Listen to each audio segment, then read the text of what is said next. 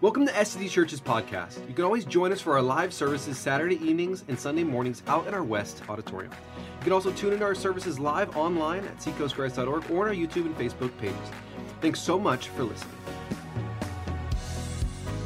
About it, and glad you're here. And we're starting a new series called Ordering Your House, or Getting Your House in Order. And we just kind of want to lay some groundwork that this year we're kind of free to run and become who God wants us to be and impact the world the way we believe that God's calling us to. So, So I got back from Christmas. I took a few days off after Christmas, went away, immediately got sick, spent 10 days in bed with flu. But anyway, it was great. It was wonderful. And it was all of you people on Christmas Eve that insisted on shaking my hand after you'd been sneezing. And I just blamed it. Or it could be those 3 grandkids that are in my house all the time. Either way, whatever happened. But so I came home, and I went in the house, and we left just right after Christmas. So I opened my garage door. Oh, it's terrible. I mean, it's in complete. Now, I have a very high tolerance for clutter. Some might say I'm messy. My wife would be one of those people and say I'm extremely messy. This was too much even for me. Here's how bad it is. Okay, I have an old truck in my garage. There's a table on top of the truck. There are some pieces of furniture. I don't know where they came from.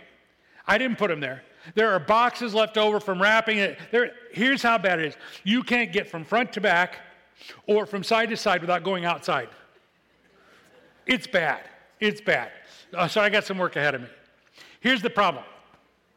Is that garage is how I think the world may be right now. I've had a lot of time as I'm sick in bed, almost dying. Okay, my wife accused me of saying that I thought I was, but I wasn't really. But I had a lot of time to look at the screen, the bigger screen and the screen, smaller screen, and see a lot of what's happening in the world. And it's a mess. Like my garage, it is chaos. I just think it's chaos in the world right now. I just think on so many fronts, things are so crazy, it's just chaos. And so the reason we're doing this series is the following statement. To the degree our world is disordered, we live in chaos. Now, to the degree we don't have things where they need to be, not just in my garage, but in our lives and our world, inner turmoil reigns. Does that make sense? Disorder goes up, chaos goes up. And so we want to help get things ordered and in order and help us depend on God to get things in order. So that's part of what we're going to talk about. Now, keep that in mind. At the same time, it was a little shocking for me because I have practiced for a long time something I call intentional naivete, in which I don't really want to know how depraved the world is. I mean, some of you guys watch, they're called gossip shows, where you want to know how depraved people are. Like, oh, she broke with him because this happened. You kind of eat that up. I don't. It depresses me. I don't want to watch that. I'm not saying it's a good way to live. I'm just saying I can't handle all the bad things in the world. But there are times when I can't ignore them either. I can't avoid them. I can't put my head in the sand and miss them. And 10 days in bed with nothing to do but look at stuff, man, the world is a messed up place. It is a messed up place. How did we get here? So I want to look at something today that not only maybe helps us think about how we got here. I may confront you with where we actually are, and you'll maybe disagree with me, but that's okay. But I want to look at what Paul says that the solution is. And so in the book of Ephesians, chapter 4, I want to look at that today. I'm going to start in verse 17 if you have a Bible, or if you'd like to follow along on a Bible app. Otherwise, they'll be up here. But before I get to verse 17, which is the talk I want to give, I want to go back to verse 1 through 3, the beginning of chapter 4 of Ephesians. And there's one particular phrase I really want you to hear. As a prisoner for the Lord, then I urge you to live, and here it is, a life worthy of the calling you have received. Now, what is that? That sounds like that's, someone who's a professional Christian or something, right? So here's what it is.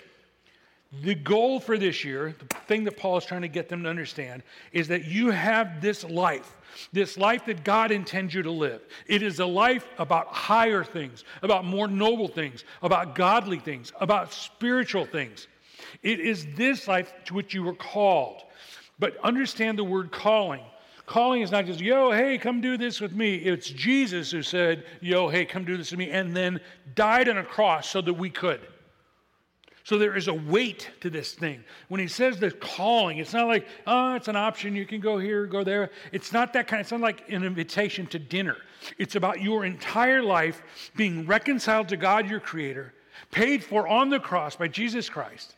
That not only changes your life, it changes your character, it changes your future, it changes your forever. That is the calling. It is this powerful thing to aspire to live according to the calling. Now, if we were to be really honest, and we're not going to be because that would be really painful, but if we were to be really honest and we evaluated 2022, how much of our life, how much of 2022 was lived according to worthy of the calling? That's a pretty uncomfortable question for me because there were so many times I wasn't living up to what I knew God wanted for me. There's so many attitudes. I just decided I'd stay on the couch instead of get involved. So many attitudes that there's this confrontation. Here's the ideal. Here's the opportunity. And it's not a guilt thing. It's look what God wants to do with your life. He goes on and he says the following. Be completely humble. And by the way, today I'm going to ask you to do that. I'm going to try to be humble, and I want to ask you to do the same. Because I think what we need to hear today is going to require some humility and not defensiveness. Because if we want this life worthy of the calling, we need to hear the truth about ourselves, about the world, about what could be, what might be, what is. As it goes on, be humble and gentle. Gentle is not wimpy. It is strong.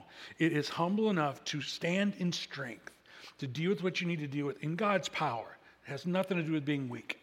Goes on. Be patient, bearing with one another in love. Make every effort to keep the unity of the Spirit through the bond of peace. And then the passages from there, verse 4 to 17 or 16, are actually kind of a parenthetical teaching there. And he picks up again in verse 17 with what I just read in verse 3. So, because of that first thing, life worthy of the calling, humble, gentle. Because of that, so I tell you this, because that's the ideal, that's where we need to be, that's the kind of life we need to aspire to, ask God to bring us to. Then, because of that, listen to this. And he says this. So I tell you this, and insist on it in the Lord, that you must no longer live as Gentiles do. Oh, here we got a little racial thing going right off the bat here. Right? Oh, stupid Gentiles, because he's a Jew, right? So he's like, no. Here's the deal. Paul wrote to two different groups. One were Jews who had come to believe in Jesus. The others were Gentiles, non-Jews, who had come to believe in Jesus. And the temptations for each of those groups to revert back, to deconvert from Christianity back to where they came from was significant. So if he was talking to a Jewish crowd, he'd say, don't go back to legalism and trying to earn your own way to heaven. Right? Because that's kind of what the Judaism thing was about. And to the Gentiles, don't go back to paganism. You Gentiles, the thing that tempts you is to go back to your old ways of paganism, of worshiping whatever made you feel good. And so that's the group he's addressing here in this passage. And that's the group that most of us belong to, Gentiles. So he says this. No longer live as the Gentiles, which you are a Gentile and you used to live this way, do. In the futility of their thinking, they are darkened in their understanding and separated from the life of God because of the ignorance that is in them due to the hardening of their hearts. Well, that's nice. You sure it's not a racial thing or an ethnic thing? He's saying, but remember, he's talking to people who he's reminding them, this is what your life used to be like. Now, I want to point out something on that, because we're going to do more of this passage, but I want to start with that section. He's saying this is how you used to be. And he's saying in harsh terms. And he wants to clarify some things. So let me start with something I need to clarify. I think there are a couple of ways to look at the world. There's this word in the Greek that it comes from the idea of a sculptor. And I've shared this with you before. A sculptor would make a sculpture, and if he missed something or put a ding in it or something like that, he would just cover it over with wax. And so a wise consumer would take that sculpture, put it out in the sun, and say, I'll be back in 4 hours. And when you come back, the wax has melted, and you can see the imperfections and the blemishes there, right? And so there are two ways to look at the world. One is that and this is kind of the way I look at it, the world, humans are not at the core of who we are good. Some people think that if you just look at humans, you got to look past their mistakes, the environment they're raised in, and a few other things, and you will see a good person in there. No, you might see some good intentions, but I don't think you'll see a good person. I think the more it melts away, the more selfishness you discover. I think the Bible describes that at the core of who we are not just someone who's made some mistakes or had a bad environment we grew up in. We are sinners. We are broken. And the more that's melted away of the nice little polish we have on ourselves, the more we see how selfish we really are. Even in our own marriages, our own parenting, we are messed up. There is something wrong at the core of who we are, and it needs fixed, and it can only be fixed by a Savior. That's how I look at the world, and I think that's how the Bible looks at the world. I think what has happened to me recently is I've begun to look at the world, and a little bit more of the wax is getting stripped off. The stuff that looked like it was, oh, it's all good, they're all fine. It's not. It's all just seeking power, seeking to get ahead somehow, money, whatever. I am seeing the world, and maybe I'm just an old curmudgeon, don't walk on my lawn.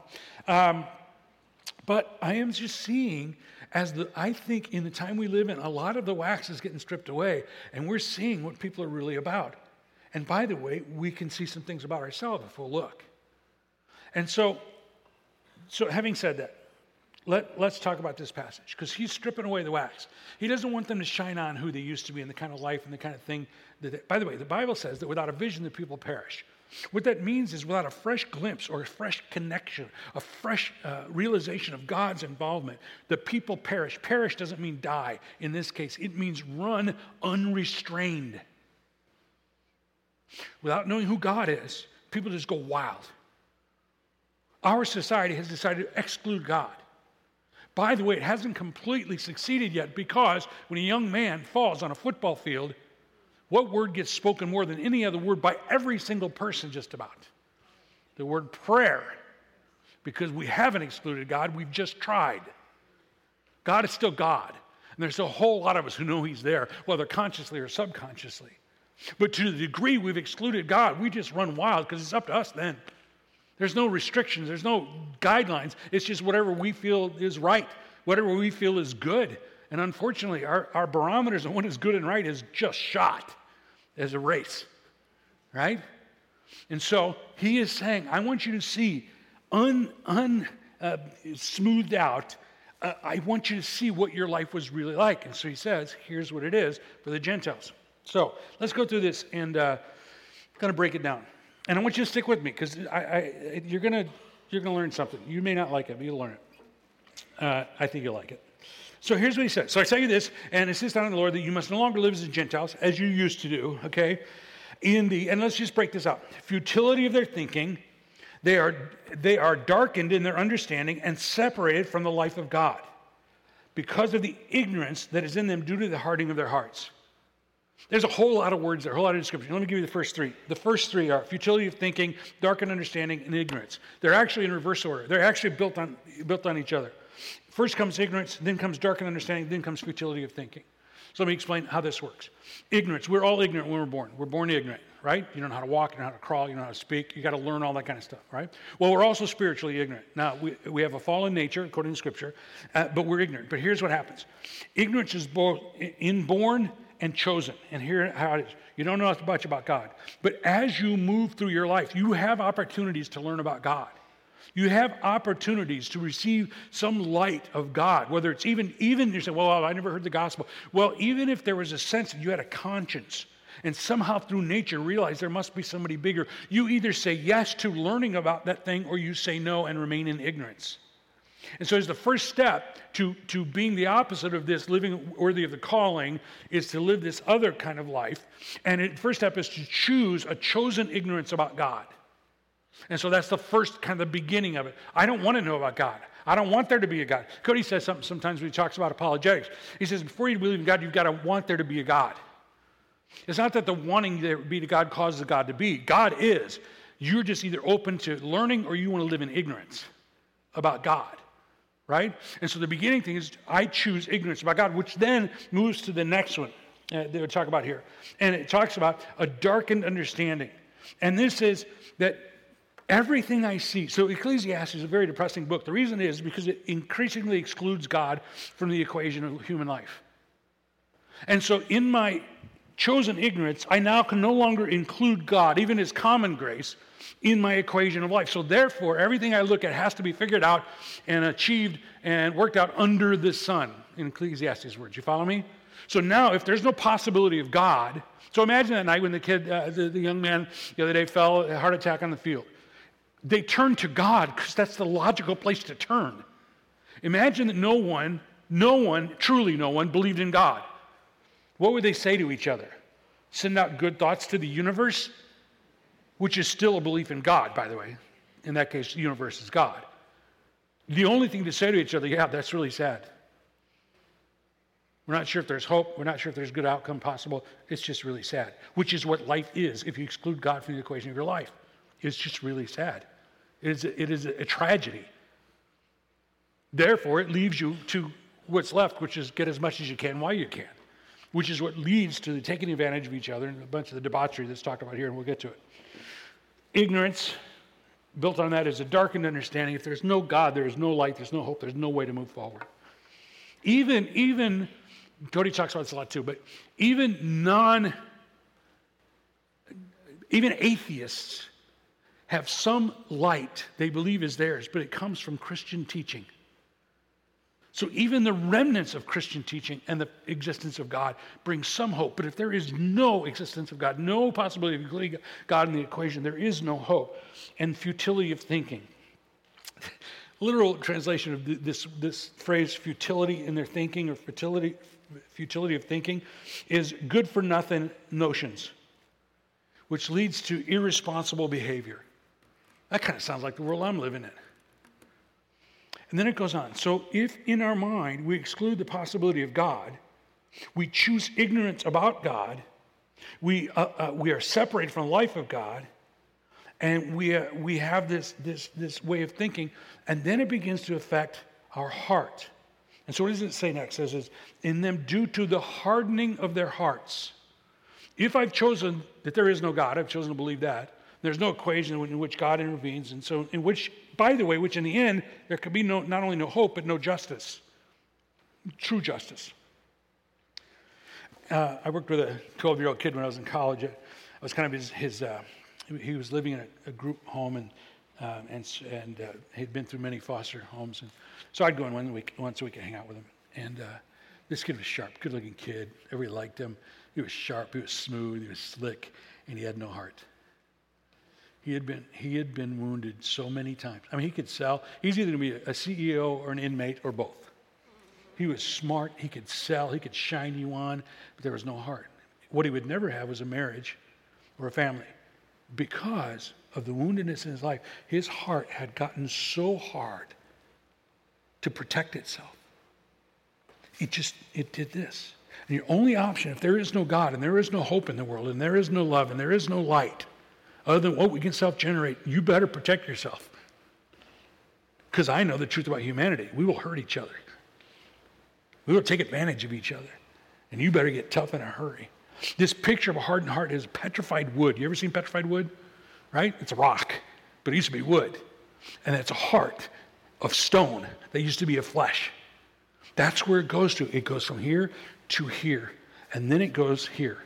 So a disordered mind leads to a disordered heart, and then a disordered understanding of what your body is for, a body image. He says this. He says, talking about the hardening heart in verse 19, having lost all sensitivity, they have given themselves over to sensuality so as to indulge in every kind of impurity, and they are full of greed. If there's no God, and if there's no love, then all I can hope for is sex and stuff. We live in a world where a lot of people live that way. I've got to get mine. And if it feels good now, that's good. That's what I'm after. I've got to get mine. And if it hurts somebody else and I take it away from them, I've got to get mine. And he said this leads, and in the next section it'll tell you where it leads to. But I just want to point out some things about these passages. When it says they've lost all sensitivity, it means that they have so seared their conscience that their conscience doesn't even send off a warning signal when they're about to hurt someone, when they're about to do something that's harmful to themselves or to someone else. Think of worst case, someone who's completely addicted to some awful drug and they're stealing on the street or whatever. They do not have any empathy for that other person because all they can see is their own immediate desire. That is a perfect image of the outcome that is being described here if we live our lives this way. We don't care about, if there's no God, we don't care about each other. We don't care about anything. All we care about is more. The continual lust for more. That's all we care about. Let me give you a couple examples of that. If we get to this place, by the way, God allows us to do this. If you get so far along, you no longer allow your conscience to speak to you. You're so seared that God will quit talking to you. He'll quit sending those messages to your conscience and he'll let you rot. Not because he hates you, but in hopes that you will hit rock bottom and wake up and realize that there is more. There is more than what you're feeling in a moment, more than what you're desiring in a moment, and there is a God, and there is hope, and there is a possibility for love, and there is forgiveness, and there are all those things, but he will let you free fall because that's what you want. Chances are you hit the bottom. You may, again, choose to be ignorant and ignore God, and what more do you want him to do? But here's what it looks like on the way down. You begin to realize that you have no sensitivity for right and wrong, for justice, for mercy, for any of those things. How do you explain the fact that we have put hundreds of thousands in our country, or thousands I would say too, of people who are mentally ill, drug addicted, who are living in tents on sidewalks, pooping in the gutter next to them, and we think that's compassion? How do we do that? How do we as a nation, how do we as Christians allow? I pulled in my neighborhood Christmas Day after we did after we did Christmas Eve the night before. Christmas Day I went out I came to the office to get something, going back home. And there was a woman I'd never seen before, parked right on the corner that I turn in every day. Young woman, dirty, filthy. And I actually pulled the car and just stopped and said, Lord, what do I need to do right now? This can't be on Christmas Day in the richest nation on earth. This cannot be. But we as a society have somehow darkened our understanding to the point where, that's the most loving thing you do. It is not the most loving thing. It is not loving. It is not even human what is happening. And yet we have so seared our conscience. We don't feel empathy. We don't feel, and I'm not saying all of us. I'm saying as a whole, it's what it looks like. As long as I've got your attention, let's really go somewhere here with this. Mutilating little children, underage children, because they're not sure if they're a boy or a girl, should be prosecuted. It should be outlawed. It should be prosecuted. Gender dysphoria. No. Don't clap, because you think I'm making a political statement. Don't clap. I'm making a statement about what we as Christians are responsible for. Our nation's only doing this because Christians are letting them get away with it. It says that their conscience is going to be seared, but is ours? Ours better not be. And we better step up and do something about some things. It's not a political thing. It is a sin. It is heinous that we would take little children who have some confusion, and maybe it's real, maybe it's gender dysphoria, maybe they need help, maybe it's going to be a lifelong, but I know this, that a 6, 7-year-old child shouldn't be decided to cut off body parts, and we should not be allowing that to happen. That is sin. So you ever found yourself, how did we get here? How did we get here? This is how we got there, right there. We decided to be ignorant about the fact that there's a God. We decided to exclude the possibility of God influencing our society in any way. And now we can't even see straight. Literally can't see straight. You ever been just sitting there going, that's what happened to me watching the news recently. How did we get here? I would hate for my grandfather, good old Pentecostal preacher, to know what our country looks like right now. I would be so saddened for him to see it. A country that he worked, picked cotton through the Depression to feed his little children.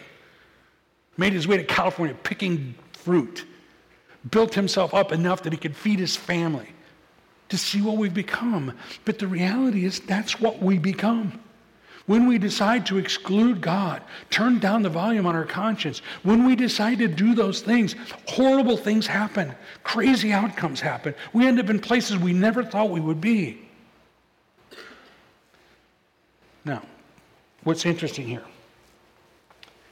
is that Paul paints this picture, and he says this. He says, however, you, He's saying, this is who you used to be. These are the inclinations. This is the direction you were going. However, because you have come to believe in Jesus Christ, because you are becoming a new creation, you no longer will end up there if you will follow Jesus. Continue to follow. You don't have to end up there. I have this other, this life worthy of the calling that I'm reminding you of. See, it's something I practice in my own prayers. When I confess my sin to God, I say it in the worst possible terms. I didn't fudge. I lied. About the third day I have to say that in a row, I start getting serious about cleaning that up. What Paul has done is he has painted this picture in some pretty harsh terms, as I just did to you, because that's the alternative. That's the end result of the other one, because, and I'm going to show you in a minute, this lifestyle is downward spiraling.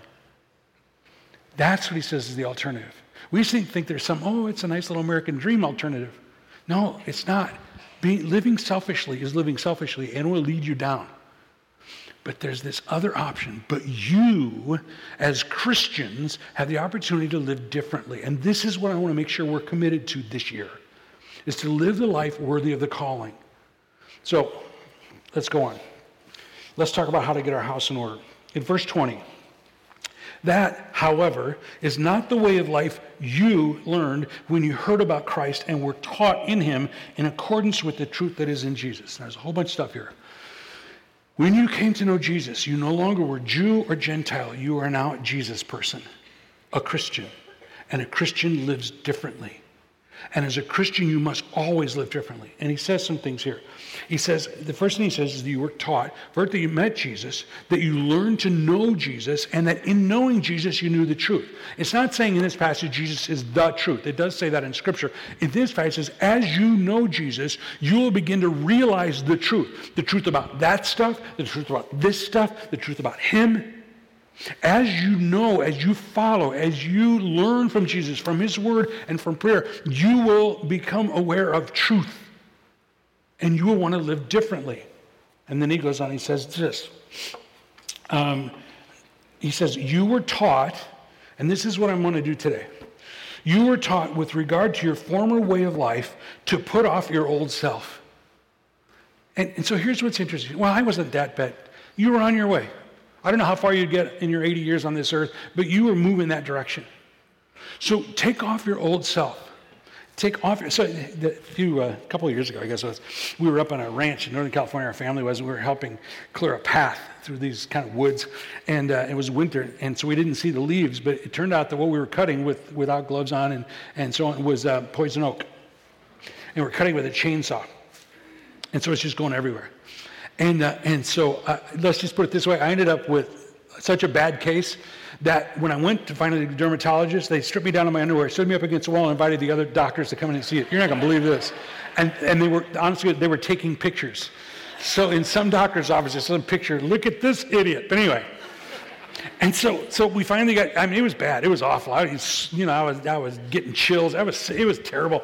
And Matt, my son-in-law, he didn't have as bad as me, but he had a pretty good case. And he got cleared up a lot quicker than I did. But about every 5 or 6 weeks, he would start itching again. And we're like, what is that? It keeps popping up. It must be something under the skin or something. We don't know. And here's what we found out, that the pants he was wearing that day, he kept wearing them.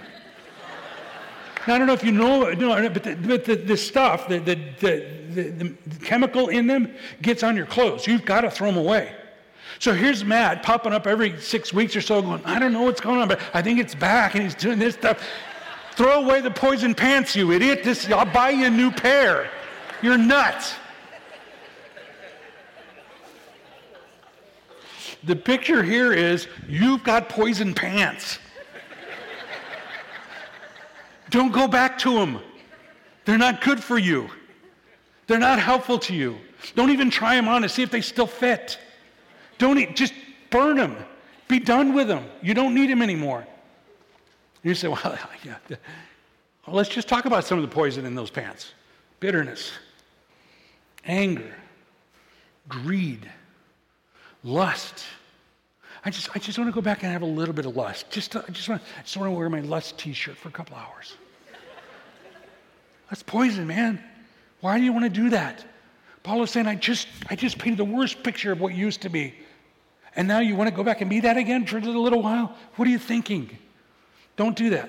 And he goes on. You were taught with regard to your former way of life to put off your old self, which is being corrupted by its deceitful desires. Two really important words there. Here's the first one, being corrupted. If you choose not to live life in relationship with and according to God's plan, it is this word corrupted is present continuous tense. In other words, every minute you spend in this downward spiral, you are being corrupted. You're being degraded. You are moving downward, just like an addict moving toward deeper and deeper addiction. That is what this picture is here. Get rid of it. And then it goes on, it says deceitful desires. It's not that you don't desire those things. You absolutely desire those things. You want the lust. You want the heroin. You want the whatever it is. It's not the deceit about your desire. The deceit is what the desire is going to get you. If you really understood, it's lying to you. If I could just have an hour of lust, I'd be so much better. No, that's stupid. That's ignorant. Well, if I could just do a little bit of bitterness, I just feel good about it. What? The deceit is that somehow that desire that I'm giving into is going to add to anything good in my life. That's the deceit. The desire is lying to you about the outcomes. So no, it's a deceit. That is not where you want to be. And then he goes on and says this. To be made new in the attitude of your minds. Begin to think differently about the world. Remember that mind thing? That's where it started up here. Begin to think differently about these things. And to put on a new self. By the way, put on a new self. Present continuous tense. Just like this was a present continuous tense, spiraling down, this one is a present continuous tense in which God creates you, recreates you more and more like Jesus. And so the more time you spend on the things of God, the more time you spend in a relationship with God, the more time you spend over here, the more you become like Jesus, to the point where it says at the end of this passage, to the point where to put on the new self created to be like God in true righteousness and holiness. Over here, I love what is right. I am in right relationship with God. I not only want what is right, I insist in my life to have right relationship with God, right relationship with others. I won't stand for less as much as it's up to me. And holiness, which is without contamination.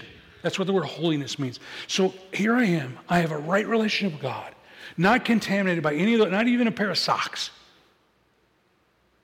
I am in right relationship with God. I'm becoming more like Jesus. I want what is right. Why do you think I don't cheat on my wife? A, she'd kill me. You're right. B, I don't ever want to hurt her.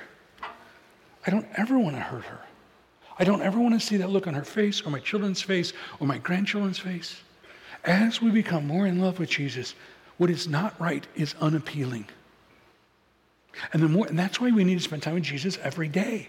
Because old thoughts, false thinking can creep in and tell you, yeah, it's okay, it's good. No, but it's I am in relationship with Jesus, and I'm enjoying this relationship, and I'm confessing the truth about me every day, and I'm accepting the truth about him every day, which is forgiveness and love and all the things I want, and peace and joy and all that stuff. As all of that is happening, and I'm living in this thing, and I'm with God's help trying to live that life that is worthy of the calling. I don't need any of that. I don't want any of that, because I never want to bring pain over here to the people I love or the God I love. So, I feel strongly about this stuff. Can you notice that? I want to do something this year. Living here makes you blessable. Living here, I have a chance of becoming who God created me to be and having the impact he intended for me in the world. Living over here, I can do nothing but bring destruction. Honest to goodness, because it's just based on selfishness. I want to live over here. In order to live over here, let's call this being blessable. In order to live over here, I need to put all that behind. And so today, I want us to take time to put all that behind. Because God it doesn't work when you come to God and say, I want to live here. And he goes, well, you got it in your pocket. Oh, that's not important. Don't you worry about that. No, I'm worried about that. Well, what do you got in your heart? Oh, it's just a little bitterness. Don't worry about it. I can still live over here. No, you can't. There's a point where we have to come to a place where you say, I'm putting all of it behind, all of it. And I'm repenting, and I'm going to live over here where I can be blessable. Today, I want to give you an opportunity to be blessable. Some of you guys, I repent every day. I confess to God every day. It's a normal part of my deal. And I usually have something to repent of because I'm that guy. Today, I want us to repent and be clean before God. And don't leave during this or after this. The next thing coming after this is really cool. So I'm going to ask Amy to come up and I'm going to ask her to sing a song. I don't want you to sing along with the song. Don't even want you to listen to the song necessarily. I want you to repent. I want you to be free and clean for the rest of this year to be blessed by God, to receive what God wants to give you. And so I want you to just get some time with God during the song. It's like 2 minutes. I just want you to get some time with God and say, okay, here's this thing, here's this thing. It might even be doubt. It might even be questions. It may be something you know you've been struggling with. You need to fix it. You need to stop it. You need to get some help and deal with it. It might be an attitude you've been carrying. It might be insecurity. I don't care what it is. Give it to God and receive his forgiveness, his healing, and his hope. Could you do that? Yeah, you're not so sure yet. Okay, so let's make this real. Here's how I'm going to do it. You don't have to. If you can't or you don't want to, it's okay. But I'm going to kneel right here during this song. Not because I'm better than you, because I need to remember that I need to be humble. Remember the first thing we read is we need to be humble? In order to receive forgiveness, to receive what God has for me, I need to be humble. And so for me, kneeling is one way I say, God, you're great. I'm not. God, you got the answers. I don't. God, I'm a sinner. I need your forgiveness. And I'm going to kneel here before you. And so during this song, I'm going to kneel. I'm just going to talk to God. And I invite you to, whether it's sitting or kneeling, whatever you choose to do, for the next 2 minutes to be serious so that you can enter this year free and clean and blessable. Will you be willing to do that with me? All right.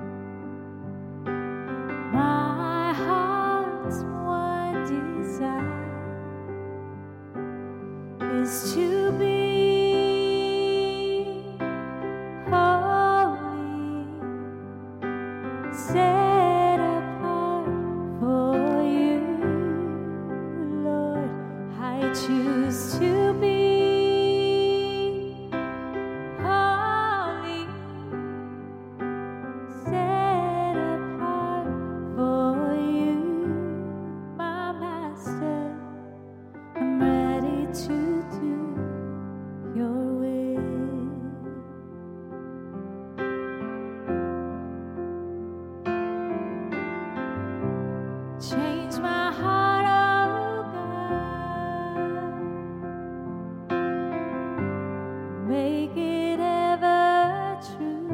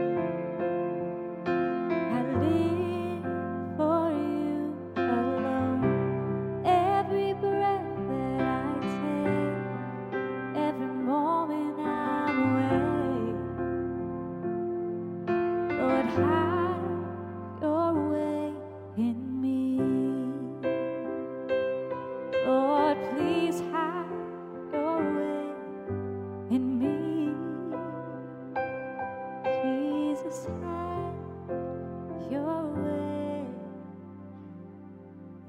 in me.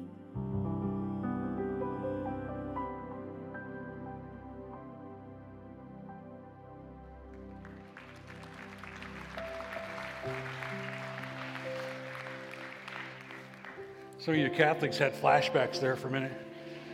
It's all right, I'm a Pentecostal. I had a few flashbacks myself. Normally I'd move right on to the next thing, but I want to take a minute here. I just felt impressed during that time. This could be an eternal moment for somebody here today. You may be sitting here, you don't like what I said. You don't like the way I said it. You may not even like me. But your eternity is at stake. And if you'll not get distracted by who is presenting the message or even how it was presented, but if you could realize that God has a better plan for your life. And if you're to be really honest about yourself, you know you're in a downward spiral. You have no hope. You have no future. You're trying to muscle your way through it, whistling in the dark, hoping it's going to get better.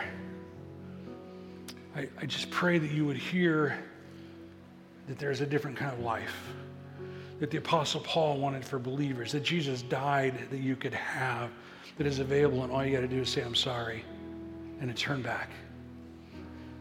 And I just had this impression that somebody needed to hear that today. Don't get hung up on me and whatever silliness I have said or whatever. Hear from God that he loves you more than you can imagine.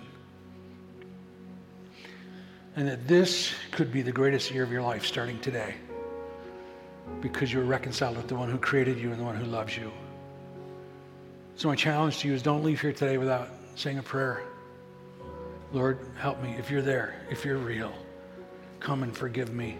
Start me on that upward journey and stop this downward path. And he will meet you there. He will change your life and give you heaven forever. It's a guarantee, not from me, from him in his word. So today I just encourage you to take that step if that's you.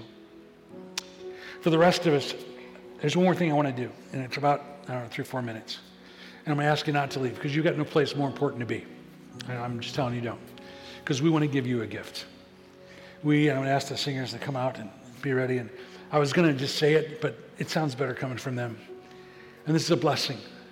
We'd like to give you a blessing. So I'd like you to stand, and I'd like you to hold your hands out like this.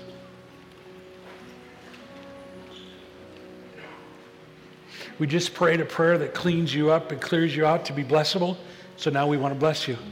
We're going to pray that God will bless you. And the reason I'm having you hold your hands out, because sometimes, again, we need a physical action to remind us of what we're doing. And in these moments, here's what I'm going to ask. The words of the song, don't sing along. It's not for you to sing. It's for them to sing. And as they sing those words, receive them. Believe them. Believe that God wants to do that in your life. In addition to receive the words that we're going to be sharing with you, I want you to receive whatever else God might have for you. In this moment, God might drop something in your life. Something like, for the very first time, a complete sense of forgiveness. For the first time in a long time, a sense of peace. Maybe he'll drop an idea in your mind that you need to go tackle and you need to do it, and it's just the best thing that you've heard in a long time. Or maybe he's going to drop an assignment. Maybe a person will come to your mind that you need to go love on in a way that could change their life. We've asked to be blessable. Let's be blessable. So please stay for the next few minutes as they sing this blessing over us. Let's receive it.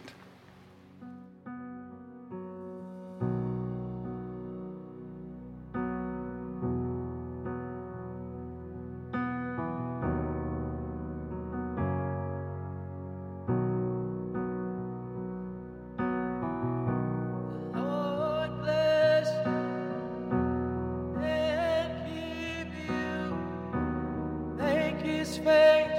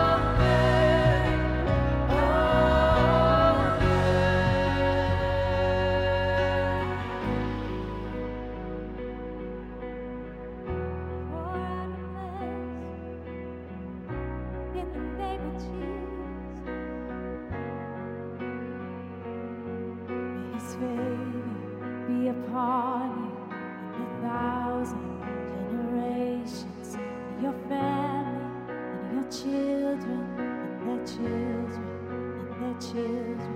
May his favor be upon you and 1,000 generations, and your family and your children and their children and their children. May his favor be upon you and 1,000 generations, and your family and your children and their children and their children. May his favor be upon you and 1,000 generations, and your family and your children and their children and their children. May his presence go before you and behind you and beside you, all around you and within you. He is with you, he is with you in the morning, in the evening, in your coming and your going, in your weeping and rejoicing. He is for you, he is for you, he is for you, he is for you, he is for you, he is for you, he is for you, he is for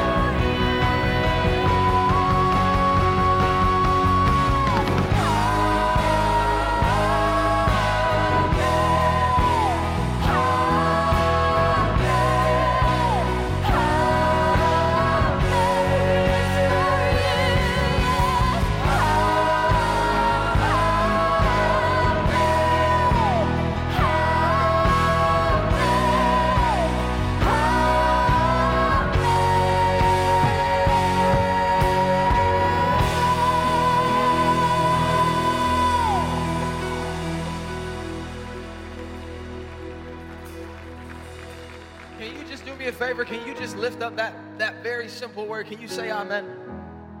There's a relevance that we need to carry with us to that simple word. Let your life be an amen to the blessing that God has over you.